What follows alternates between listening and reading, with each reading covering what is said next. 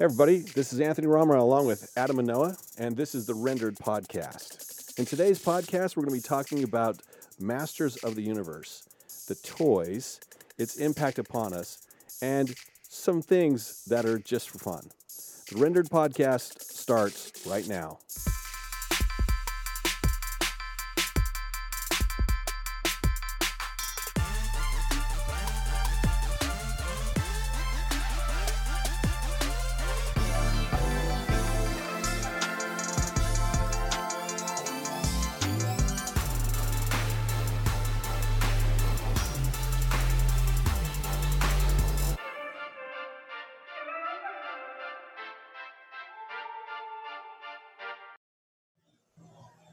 Hey guys, this is Anthony Romrell and Adam and Noah.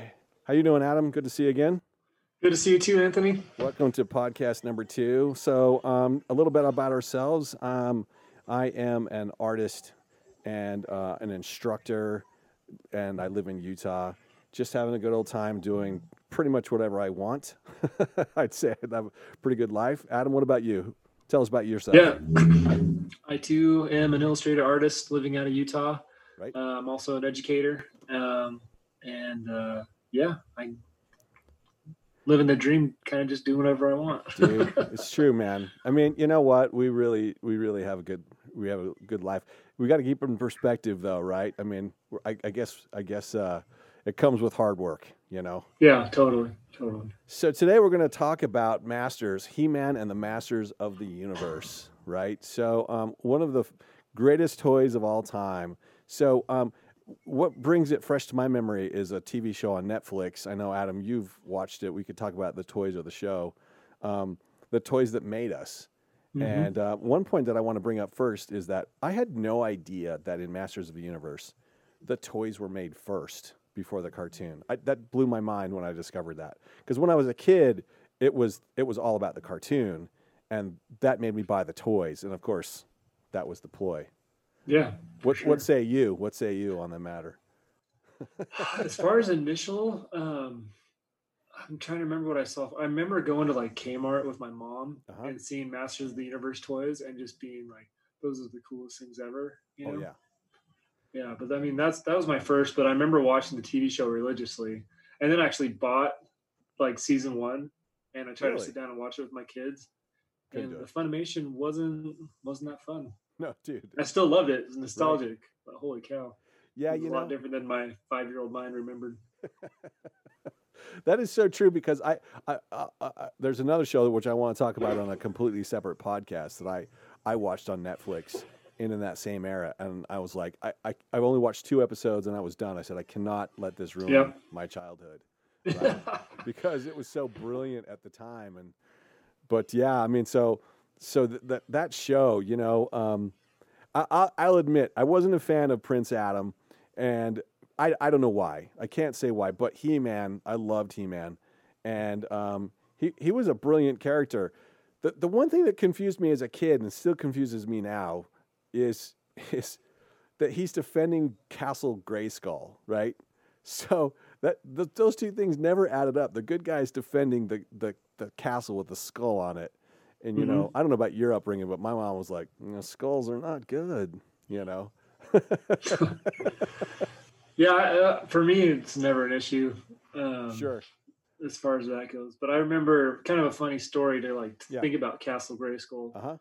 Is I remember one day I was with my dad, right, and he opened up the trunk of his car, and it was right before Christmas, and I was probably 5, maybe 6 at the time.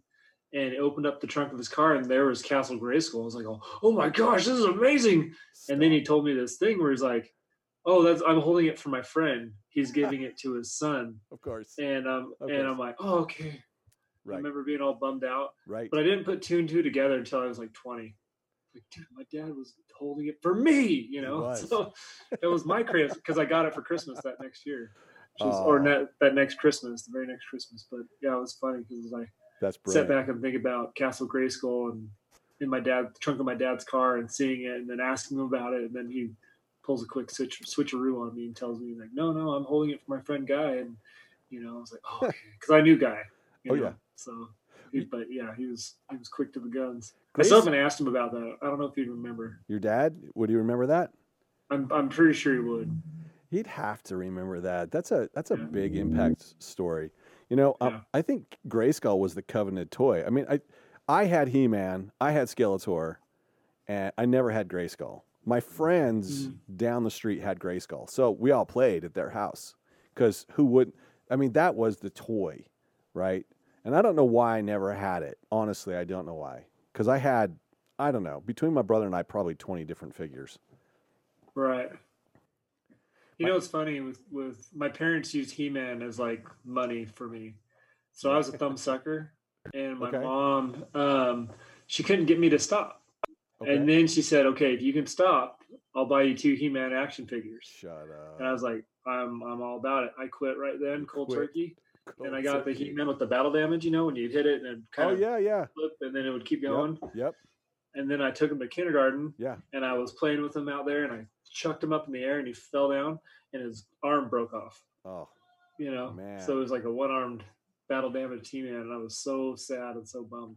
That's how she got me to quit sucking my thumb.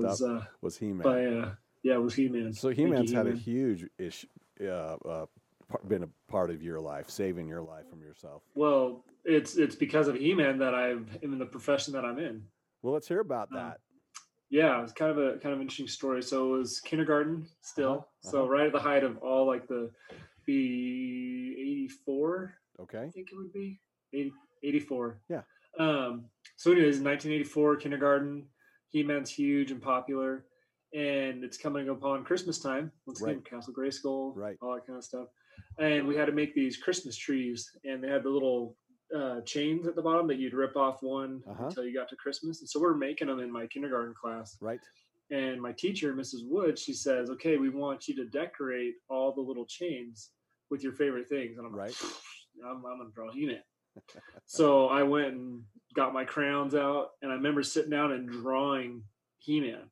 Right. And I remember, I don't remember what it looked like visually. In my mind, it was straight out of the cartoon. Oh yeah, of course. But I drew him, and I said, "Wow, I just drew He-Man." And from then on, I was drawing all the time. Nice. And stuff. So it was kind of a funny story. So He-Man, got me to stop sucking my thumb, and he also inspired me to eventually become an illustrator artist, Nice. But yeah, I remember that very first drawing was a He-Man drawing, and it was in kindergarten. And what's funny is I have a tribute piece I did.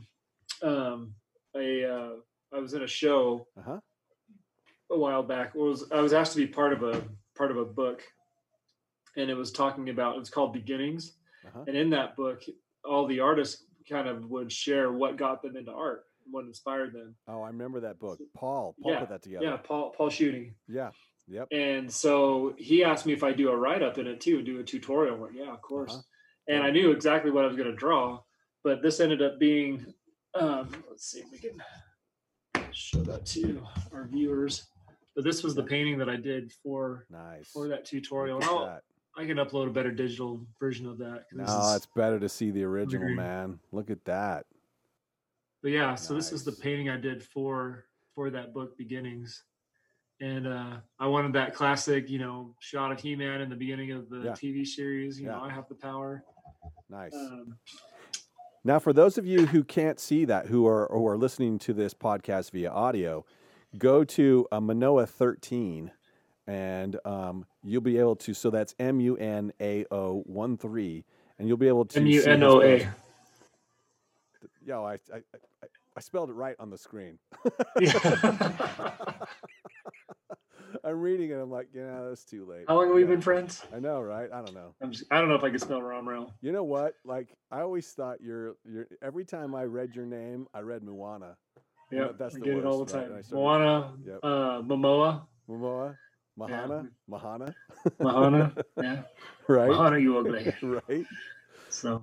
Yeah. So for those of you who can't see it, I digress. But click on that link. See, I'm pointing right here on the link. You can see it. Go to that link, and Adam will repost that picture of He-Man on his Instagram feed, so you can see it. Yeah, for those for of you sure. who can't see it on the podcast, right? Okay, so very cool. So let's talk about Masters of the Universe, meaning the movie. Okay. The movie, shall we? I might have had a different experience than you did. So shall we go into some dark territory? Yeah, let's talk about it. I mean, I actually don't have. I hardly remember it. If you want the truth, I what was interesting to me is watching the Toys That Made Us, the impact that movie had on the toy line, which blew my mind because, for me, if I could go back to the figures for just a minute, like I said, between my brother and I, we must have had 20 figures. I had some of my favorite figures were Faker. Faker was my absolute favorite. It didn't dawn on me till later that Faker was just the same mold, only he was a different color. He-Man. Blue with orange hair, right? He was, yes, blue with orange hair. I loved Faker. And then I had Battle Damage He-Man where you scaled. I had Battle Damage He-Man and Battle Damage Skeletor. Dude. And Manny Faces, I had him. And, I always loved like flipping the little. Oh yeah, the little dial, the little gimmicks. Yeah. Oh my gosh, they were brilliant. Stratos, did you have Stratos? I don't remember Stratos, but I remember he was the guy that flew, and he had the wings, arms, and he had the big goggles. Okay, I remember him now. Yeah. I don't remember if I had him, but he was. Yeah. But see.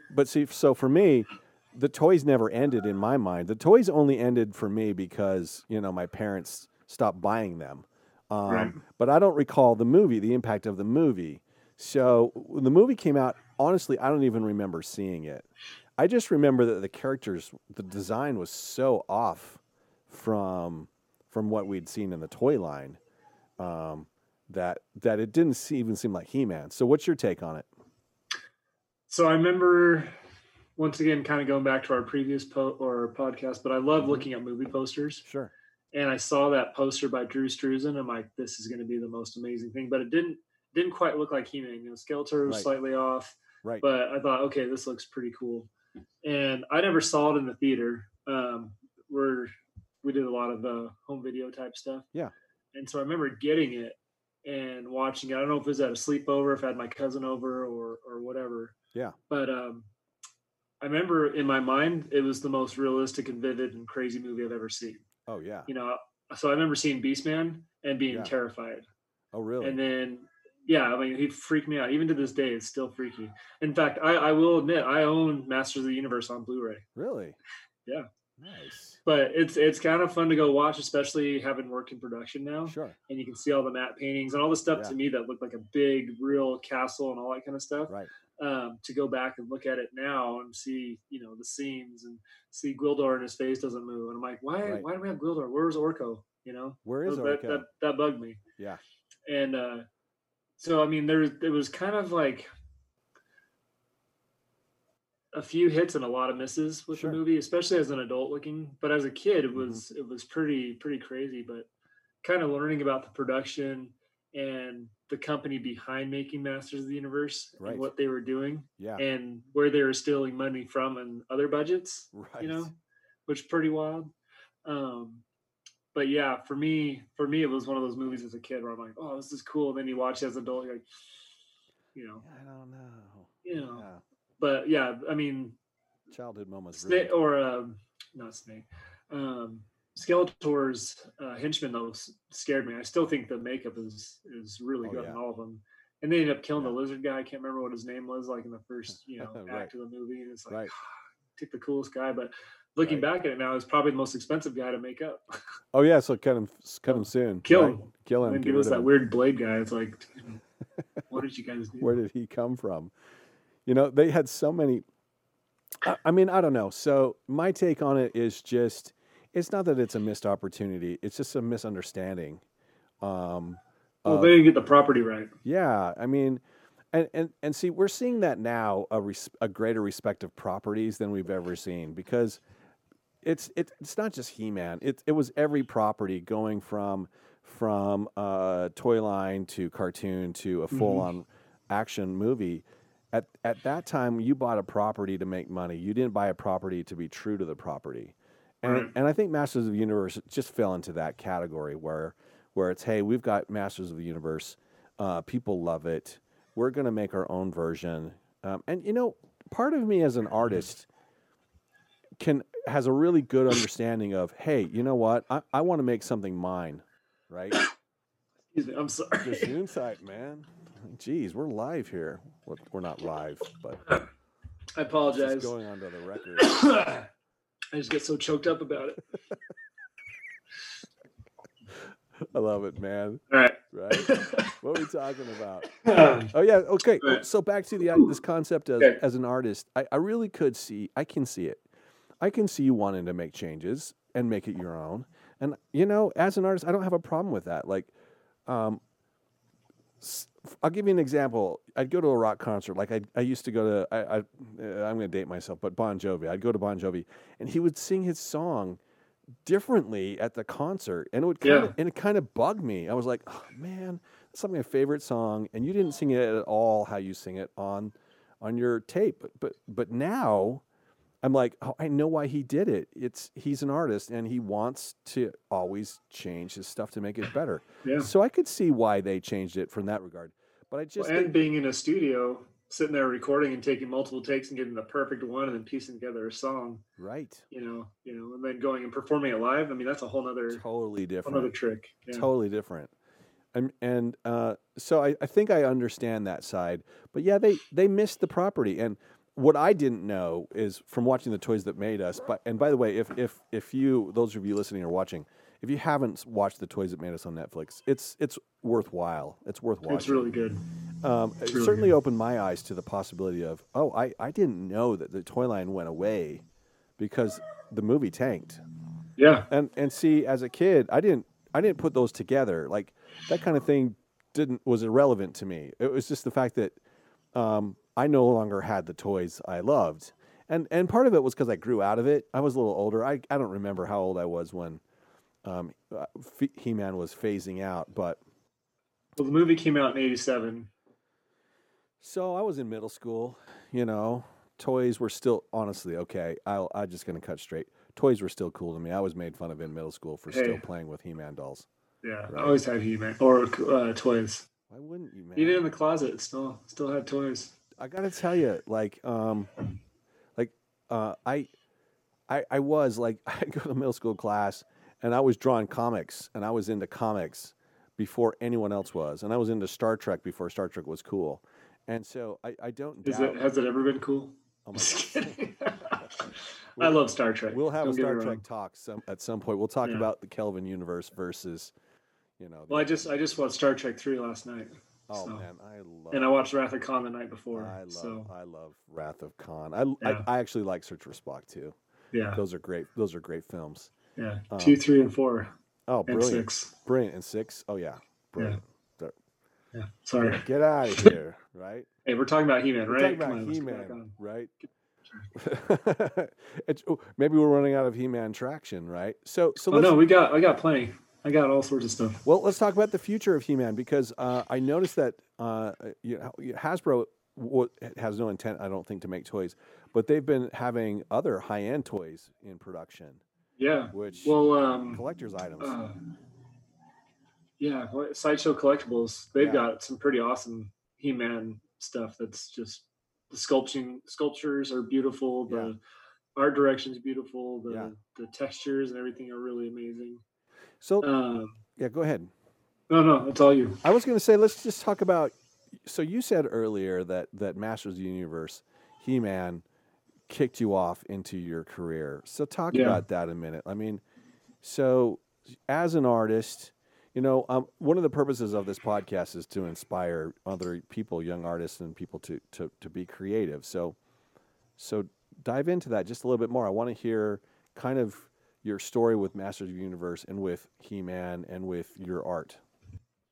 Okay. Well, I mean, like I said, it told me that I could draw, and I was inspired to draw. And about that time that my parents were starting to pay for piano lessons and, sports and whatever else. I mean, I played sports, but I grew tall really fast, so I was uncoordinated. Oh, me too. But, my brothers and my sister were going to piano lessons, and my mom would give me a roll of butcher paper and some crayons and say, "All right, kid, there you go." And because if I was going to piano, I'd be miserable. Right. I still wish I had played the piano, but I would go and draw all the time. I had sketchbooks, I had things, and then I quickly identified as being the artist, Right. in school and my family. Mm-hmm. I was looking at art books. I would always check out the How to Draw 50 Cartoons books from the library at Mm-hmm. school. Loved cartoons, animation, whatever. And so I was constantly drawing those things. And, He-Man started that off, where it was like that love for He-Man, that desire to kind of put him on that Christmas tree Right. chain thing. Yeah. And then just developing that love for drawing, and then kind of really cultivating that and kind of building that over the course of my life, to the point where it's like, oh yeah, I want to do this as a profession. Yeah. And but it all came from that one moment. In fact, when I was finishing my master's, I wrote a little snippet about that, my thesis about the Christmas tree thing. And I actually called and got a hold of my original kindergarten teacher, Mrs. Woods. Nice. And we had a talk, and I told her about that moment and what that moment meant for me now as a professional, coming into. So it was pretty surreal to kind of sit there and talk to her and tell her about how her class really made a huge impact on my life.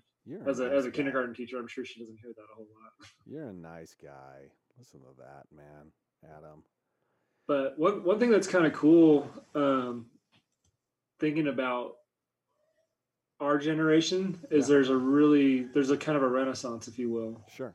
And so you talked earlier about being true to the source. Yeah. Where back in the 80s, they kind of it was all about that cash cow, right? It was. And so Mattel came out with the He-Man lineup because they needed a new action figure, and they created something that was different than Star Wars, different than the other competitors in G.I. Joe, right? And really came up with something unique. And they gave us these great looking characters with awesome sculptures, and really they all had the same body. They were brilliant. With maybe a few different accents or a different chest plate or whatever, but different heads. Yeah. But really they really capitalized on that. And then we as kids, we'd see the TV show where you'd see the new characters, and they would add more. And then the movie came out, and the movie was made by people that didn't understand the property or want to make the property. And I shouldn't say didn't want to make it. They wanted to make it, but they didn't. They weren't true to certain elements about it. And so I think that's probably what kind of killed that first wave of the thing, is where people go to see the movie like, that wasn't He-Man. It wasn't He-Man. Right. And you'd see the Drew Struzan poster, and you're like, I want to see that movie. Yes. And I'm still waiting to see the movie that I saw on the poster, because that's not the movie that I got to see. That wasn't the movie, right? But then you think of like Netflix now. They announced back in December that they're going to team up with Mattel Television, and they're going to create an animated version of Masters of the Universe. And I'm sure that the people running that, which are our generation, are going to be very true to the source material and give us something that's very fun, nostalgic, but also kind of built on contemporary terms, so it'll hopefully appeal to little kids and get them kind of hooked on the stuff that we got excited about when we were little. I will even admit that I loved Masters of the Universe so much. I loved He-Man so much that I even watched She-Ra. And I don't remember the time slots. I remember there was G.I. Joe, and there was He-Man, and then there was She-Ra. And the reason I would watch She-Ra is probably because, first of all, I loved the whole universe. It didn't bother me at all that she was a girl. I didn't care. What I loved is that I liked her villain as much as I liked Skeletor. I can't remember his name. Hordak. He was awesome. He was a great villain, and he should have been like. I mean, he was. I think even scarier than Skeletor. Right? He was. He was fierce.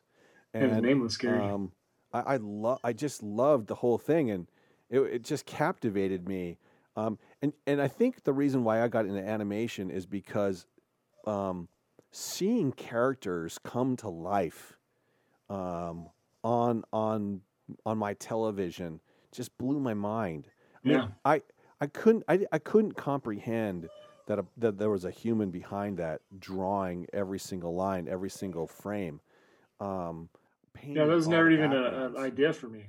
Watching He-Man, I would never think that this was made. I just thought cartoons existed because it was magic.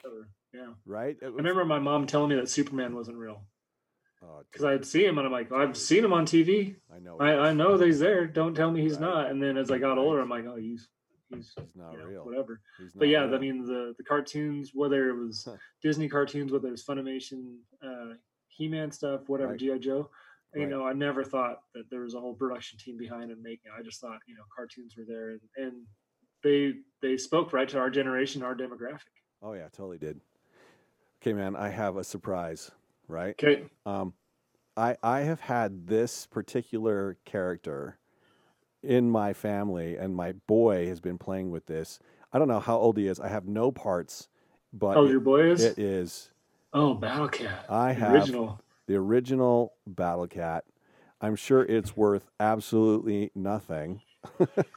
Not to you though. Oh, to me, this That is so thing is cool. brilliant. I mean, if I can get close to the camera, right, that is That's Battle awesome. Cat. He's in It's in pretty good shape. Yeah, his paint's still there. I mean, I loved my toys. I would take so much good care of my toys. My brother's toys, I'd break my brother's toys. I'll be honest, I'd break them because they didn't matter to me. But this is it. I don't have anything. I don't have the saddle. I don't remember his colors. I think. See, we had this, and we It was had all was it maroon. Panthera. Was it maroon? Yeah. it was maroon. Yeah, That's the right. Panthera's was purple, and he had the kind of velvety skin. Oh man, yeah, we had Panther. I don't know, Panther's gone. All my other toys are gone. But as we were talking about this podcast, I was getting my little boy to bed just about an hour ago, and I went, "Oh my gosh, this is it. This is Battle Cat. That's so cool. Yeah, this is my Battle Cat." But it's amazing the sculpts on this, and I think in the Toys That Made Us, they said that this toy existed for another property. Yeah, and they just repurposed it for He-Man. Repurposed it for He-Man, but it was my favorite toy. And Yeah.